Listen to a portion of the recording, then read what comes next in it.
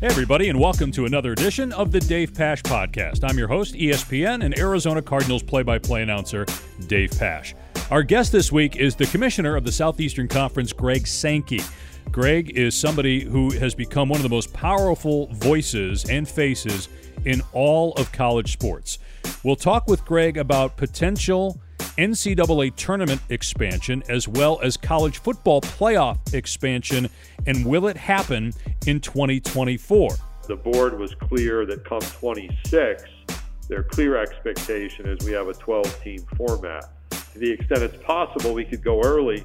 We've got some conversations over the upcoming weeks that may move us to that conclusion, to that finish line. But I'm not really clear that still can happen. There's still work to be done. Greg has spent a lot of time here in Arizona. He cites one of the early championship games at State Farm Stadium as being a springboard to the current success of SEC football. We are presented by BetMGM, the official sports betting partner of the Arizona Cardinals, and by Gila River Resorts and Casinos. Get ready for a football season like never before with BetMGM, an official partner of the Arizona Cardinals. Sign up today using code CARDS1000 and get your first bet risk-free up to $1,000. Visit BetMGM.com for terms and conditions. 21 and over, Arizona only. Please gamble responsibly. Gambling problem? Call 1-800-NEXT-STEP. All right, now it's time for our conversation with the commissioner of the SEC, Greg Sankey. Well, first of all, Greg is somebody who, like me, has ties to Central New York. You went to grad school at Syracuse. Tell me about you. I know you're probably pretty busy and don't get a chance to watch a lot of NFL. Obviously, you guys have turned out a ton of players into the NFL, including here in Arizona. Who's your NFL team? The Bills. So back when I was young, you could watch the Giants, the Jets, and the Bills. None of them were very good in the 70s, at least at that point. And I went with the upstate New York team, which, people in like New York City consider where I'm from in upstate New York, Canada. And Buffalo's even further. So I'm a Bills fan, which was great for those 4 Super Bowls, except I lived in Dallas, which made it more difficult going to Super Bowl watching parties since two of the 4 were against the Cowboys. They might be the team to beat this year, the way Josh Allen is playing. No, they got the win over Kansas City this weekend. I didn't see any of it.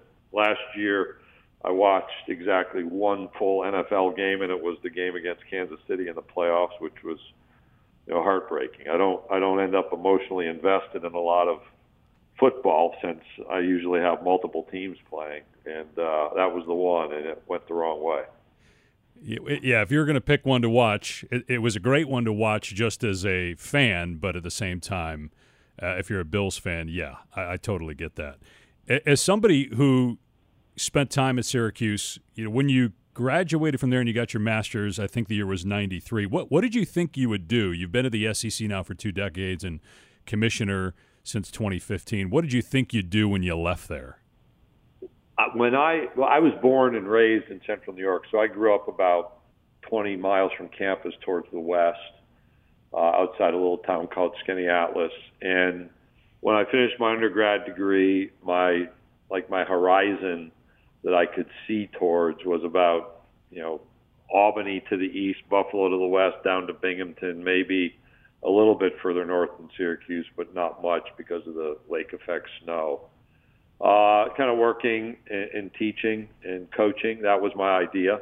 And then I was at Syracuse for my grad school because I was a full-time employee at Utica College, and they paid for my grad school, which is great. And at the end, which is really where your question started, but the lead-up was I had to complete an internship to graduate. So at the end of my actual classwork, I could have stayed up there and worked in like summer camps. There's some basketball camps. If you remember the Empire State games, if they were around when you were at Syracuse, yeah. Do some of that work. And I just decided to see if Division I athletics was something where I could find an opportunity. And my wife and I were just married. We'd been married like 3 or 4 months when I started sending resumes out. We're about to celebrate our 34th wedding anniversary, and just said to her, I'd like to find out if I could work in college athletics. at the Division I level, and if I can, how far it might go. And I've clearly answered that question. Yes, to the top. You're one of the most powerful people in college sports, and you're running the top football conference. A lot of people say to me and others that work for ESPN, you guys are biased against the SEC.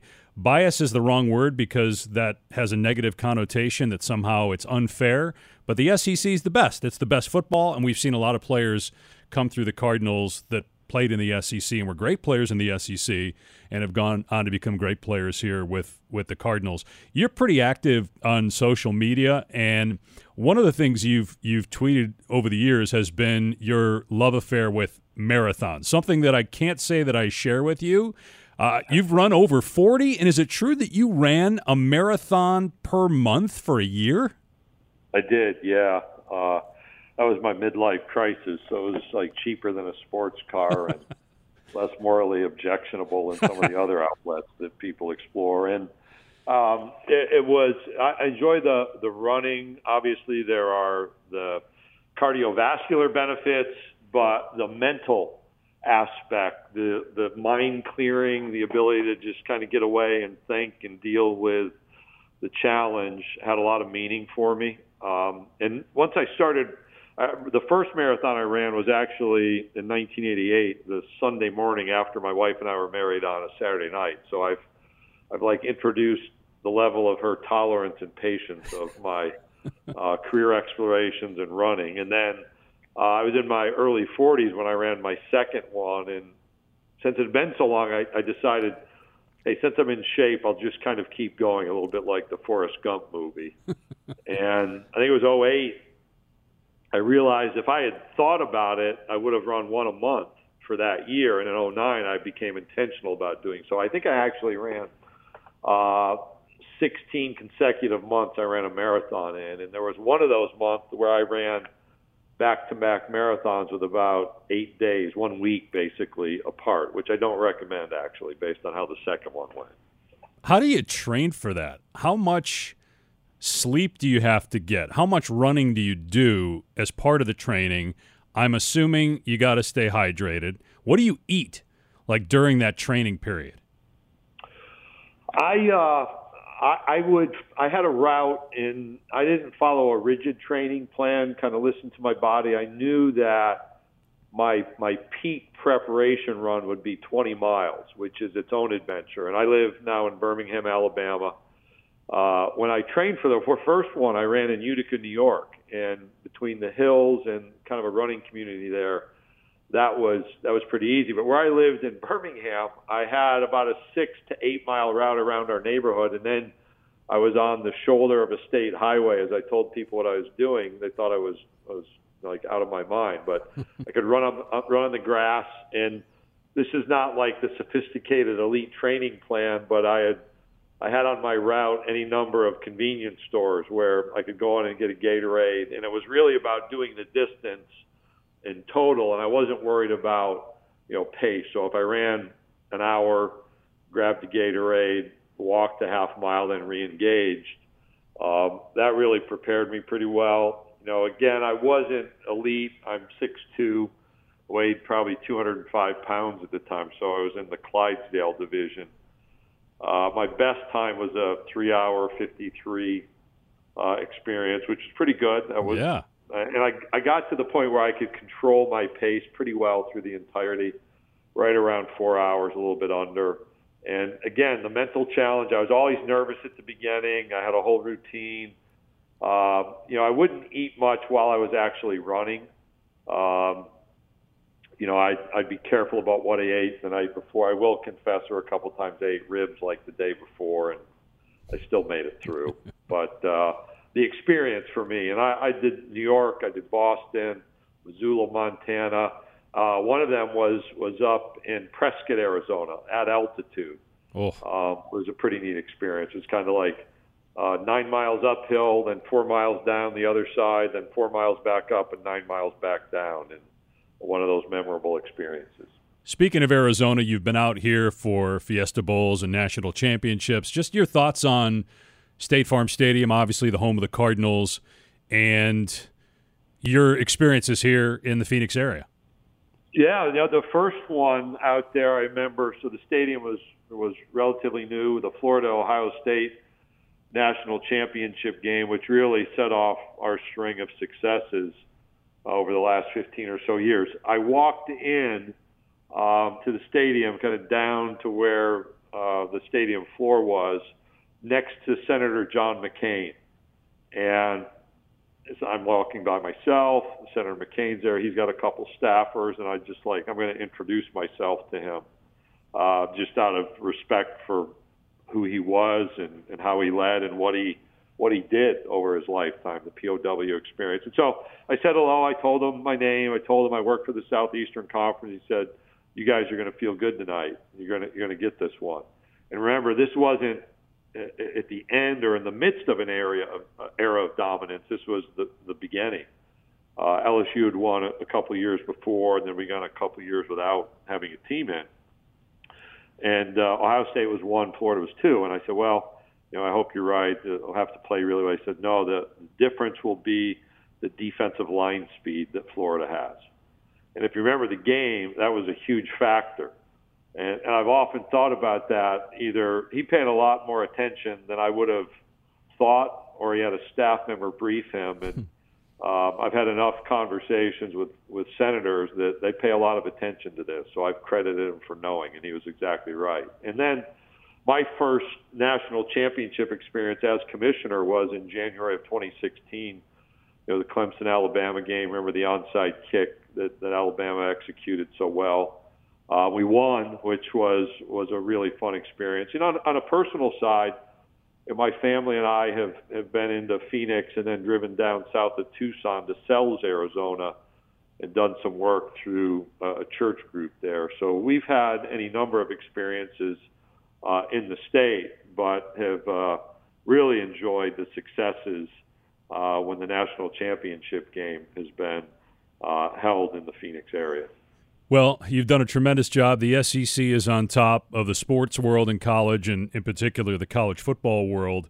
What will the addition of Oklahoma and Texas mean for the SEC? And do you still see the SEC East and SEC West in the future, or do you think eventually you will get rid of the divisions?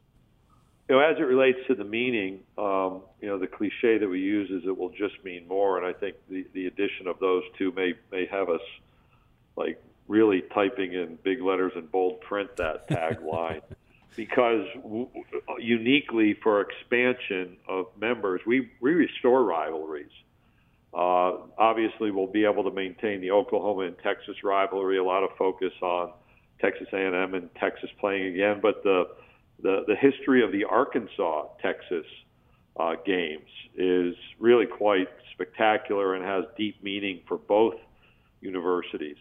Oklahoma and Missouri, I've actually had conversations about their wrestling teams and how that plays out. Might that be something we could explore via the SEC network because of the success and prominence that both of those teams have. We don't have that as a sport, but it speaks to the relationship Oklahoma and Missouri had through their Big 8 membership. And 25% of the old Big 8 will soon be part of the Southeastern Conference. And then as you think about, big brands and the level of competition, that will just be magnified. And as it relates to scheduling, my observation up front when we added the tour, announced the addition of Oklahoma and Texas, was that we kind of engage in blue sky thinking, like big picture, step away, remove restraints, think about all the options. But we also want to see our teams come through our campuses more frequently. Particularly in football, you take Missouri played at Auburn this year as an example. That game has not been played in Auburn before. Georgia's not played in College Station. And we have that in our current configuration, the crossover games. It may be 10 or 12 years before those teams meet up. And so we want to see that happen with greater frequency. One of the ways we can do so is to have a single division format. That has become the focal point. That doesn't mean it's a done deal. But if we are in a single division, the question will be, are we going to play 8 or 9 games? There's mixed views on that. And it's about being able to maintain some rivalries that will be prominent games in either 8 or 9 games allows us to cycle everyone through home and away over a 4-year period of time. So being able to see Texas and Georgia play home and away, that would happen twice in 4 years. Texas M playing Florida. It happens later on in this year's schedule. It happened, every other year in that new format. And you can multiply that forward. So we think that's a smart strategy. We still have some decisions to make. But the fundamental is let's see our big brands, our big teams, and there are going to be 16 of those, move through all of our campuses with greater frequency. Do you see adding more schools, or is 16 a good number for the SEC? My view is 16 is a very healthy number. At our media days, was very intentional to say we're not on the recruiting trail. We're confident in our decision-making. We're comfortable with who we are as a conference. We know our identity. We understand our fan base, and we don't think it's necessary to just shoot for a number. When we made the decision around Oklahoma and Texas, we have philosophically aligned athletics programs that want to provide incredible experiences for young people who seek to compete at a national championship level on university campuses that are on the cutting edge and among the leading universities in the nation. And we've done that in a contiguous way. We don't have some of the travel that our colleague conferences face. And I don't just mean that about the Big Ten's move, but some of our other colleagues have very distant trips. Our longest trip when we go to 16 will be Columbia, South Carolina to Austin, Texas, which is 80 or 90 miles longer than the College Station to Columbia, South Carolina trip. And if there are changes that happen around us, we're certainly mindful of the chatter that exists. We'll be prepared if there are more pieces of the puzzle that are moving. But we're not ones that are looking at a number or looking to be the recruiter, if you will, in this conference membership movement. Sure. In terms of expansion of the college football playoff, going to 12 teams in 2024, how optimistic are you that that's going to happen? What has to happen, and what are the financial benefits of getting it done sooner than 2026? I know that's a multi-pronged question there. Well, my sense is that there's a desire to facilitate early onset of an expanded playoff. Your question about the likelihood, I think that really remains to be seen. There are a number of realities in front of us that don't just go away because we want to make it work. The will, though, is there to make it work. And one of those issues is dates for first-round games. We focused on on-campus sites. There's a lot that happens around campuses across this country with final exams, the end of semester classes, December graduation. You have an NFL schedule that's expanded its number of games, which means it's covering more weeks. That creates some challenges. And so those are just two that are top of mind. I think the board was clear that come 26, their clear expectation is we have a 12-team format for the college football playoff. And to the extent it's possible, we could go early. We've got some conversations over the upcoming weeks that may move us to that conclusion, to that finish line. But I'm not really clear that still can happen. There's still work to be done. Can you elaborate on some of the things that are hurdles or obstacles to getting it done sooner, Greg? Yeah. Well, one is, we introduced an idea, and then we spent a year not really acting on the details because we had conferences that were just opposed. And this summer, some circumstances changed, and the presidents regathered, and now we have a 12-team format expectation. The reality is the loss of the time to deal with the issues comes at a price, and that price is we're trying to move rapidly, and we still have to be thoughtful in our decision-making. So I'll go back. We've got championship games scheduled that first weekend in December. That's our tradition. Where do you fit in first-round games, some of which are with teams who may have played in conference championship games? So how do you provide for rest, recovery, and preparation? You have that campus conflict. Where do you place games for TV windows? if in the NFL tradition is at that point, like the third week of the season, there are games on Saturday, Sunday, and Monday. Well, that creates window limitations for college football playoff expansion. You then go forward to the bowl games. We have agreements with 6 bowl games that extend through the 25 season, which is part of a 12-year contract cycle. There has to be work done to adjust those dates. It's not simply saying we were going to play your bowl game on a different date. Cities have to adjust. Hotels have to adjust. I think, to my earlier comment, Dave, there's a will to move that forward. We also have to adjust the back end, the semifinals and championship date timing, and where those games are played and when. Even though it's a couple of years out, there's a lot of demand for hotels and convention space and planning and preparation around those citywide type activities that are important revenue drivers and economic engines. And those elements have to be adjusted. And then you go back to kind of the small ball type issues are in the weeds. The details of campus hosting is brand new to college football. So we host games every week. But in the postseason, we're used to neutral sites, generally hosted in bowl games that have great experience and a wide array of support. And so we're talking in about 12 days to go to some small college towns with enormous competitive experiences. And we need to make sure that we've got the ability to support those games in the most positive way possible. So that's a quick list with high-level headings, and you can unpack that, and we could probably put people to sleep if I did so. Well, and I know you're pressed for time as well, but a couple more we'll let you go. How realistic is it, given what you said about the NFL extending its season on the back end with regular season games ending January 8th now instead of the first of the year, moving up college football a week? So week 0 becomes week 1, and then you have 2 weeks of college football essentially before NFL starts. Is that realistic? I don't know is the honest answer. It's an idea that has been identified previously. The NCAA has a football oversight committee. That committee looked at this issue a few years ago, at that time with the idea that you'd have a standard 14-week season and everybody would have 2 open weeks embedded in their season. Ultimately, the view of the bowl subdivision representatives was not to advance that move back to week 0.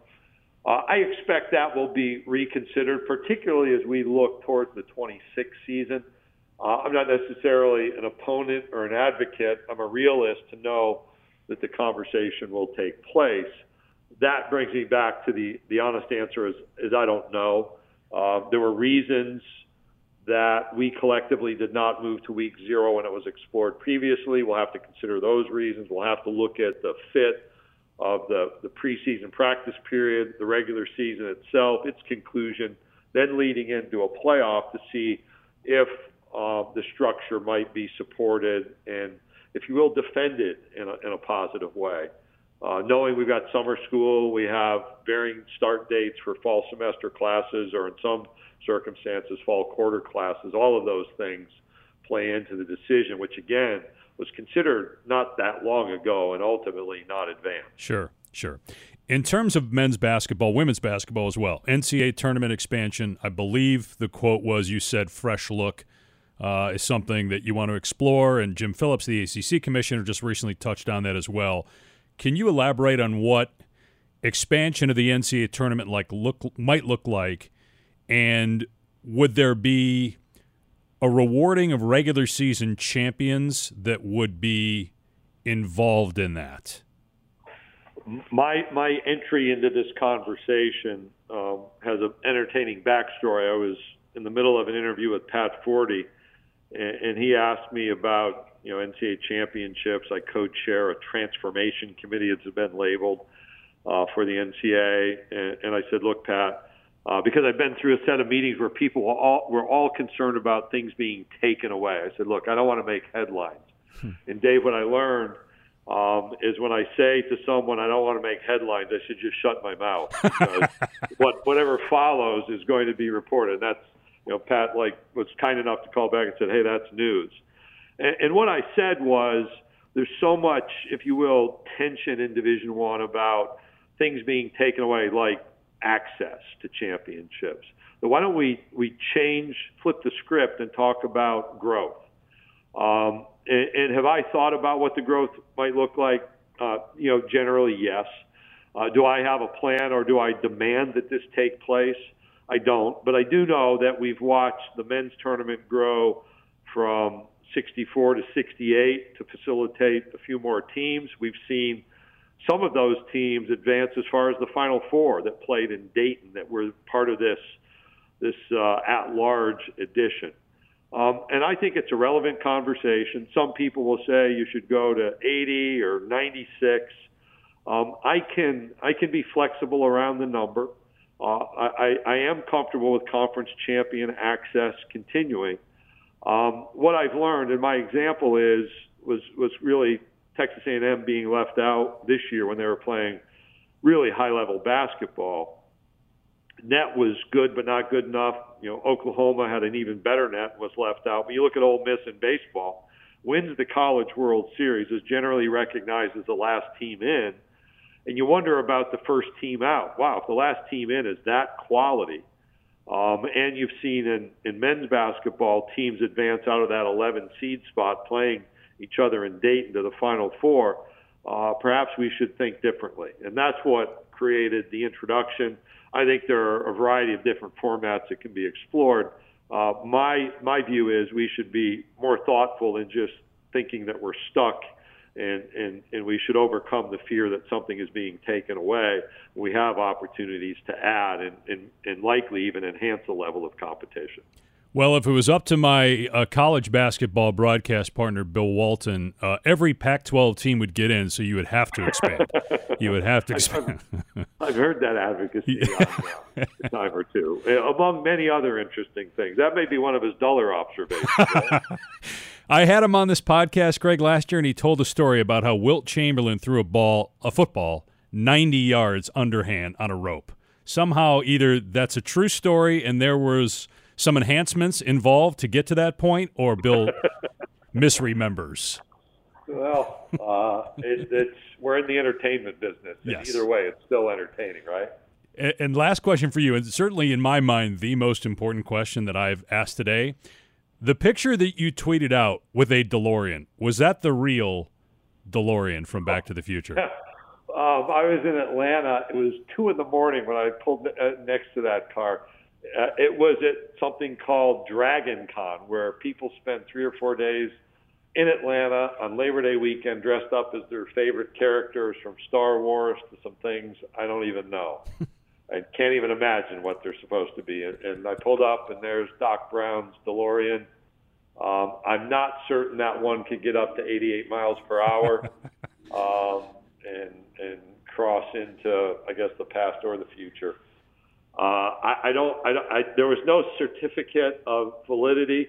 I think somebody is passionate about Back to the Future, more passionate than me, and I would rank it in one of the great movies of all time when you look at the irony involved and the connections.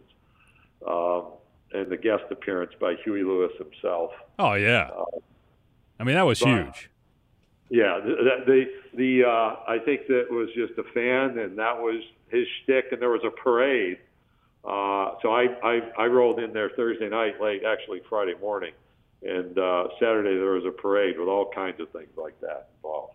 I also feel like that was the first time, now it's all over the place because of social media, but that was the first time in my childhood I remembered where a rock star and a football Hall of Famer were great friends, and you saw Huey Lewis at all the 49er games because he and Joe Montana were tight. Now it's everywhere, but that to me was my first recollection anyway. Well, you can appreciate my Central New York roots. I saw them in '85 at the Wheatsport Speedway in Wheatsport, New York. Nice. Which has, it's summer when they're rocking at Wheatsport. Oh, that was yeah. the concert venue tagline back in the day. Yeah. But, yeah, those are good things. Well, listen, man, I really appreciate the time, Greg. You're great to talk to. You do a phenomenal job, and I know you do a lot of these, and you probably asked a lot of questions that at this point you can't answer, but I appreciate you being as candid as you possibly can. And best of luck the rest of the season. Always enjoy calling your games. Well, happy to do so. I didn't expect the DeLorean question, and I will just say, if you're able to lobby those at ESPN to assign you to a Labor Day weekend game in Atlanta, you ought to take it and go just sit and watch the scene that plays out, because it is high level interesting. You know, I missed it then because we did the Monday night game. We did the Clemson Georgia Tech game in Atlanta. I had no idea what was going on. My mistake. Early, go to the Hyatt and sit and watch. Oh man, I missed it. All right, Greg. Thanks again, bud. Take care. Take care. We covered a lot there with Greg. Really appreciate how candid Greg was, given how many questions he's been asked. And at this point, how much we really don't know about, A, if the College Football Playoff Committee will vote on expanding to 12 teams prior to 2026. Will the SEC go to just one 16-team division when Oklahoma and Texas come in? And then also, with regard to the NCAA men's basketball and women's basketball tournaments, will they expand and to how many teams? Also, just Greg's great stories on being a marathon runner and his love for Huey Lewis and the News, which I think if you grew up in the 80s, you have to love Huey Lewis and the News. We are presented by BetMGM, the official sports betting partner of the Arizona Cardinals, and by Gila River Resorts and Casinos. You can follow us on Twitter @PashPod. Thanks to Commissioner Greg Sankey from the SEC, and thanks to you for listening to another edition of the Dave Pasch Podcast.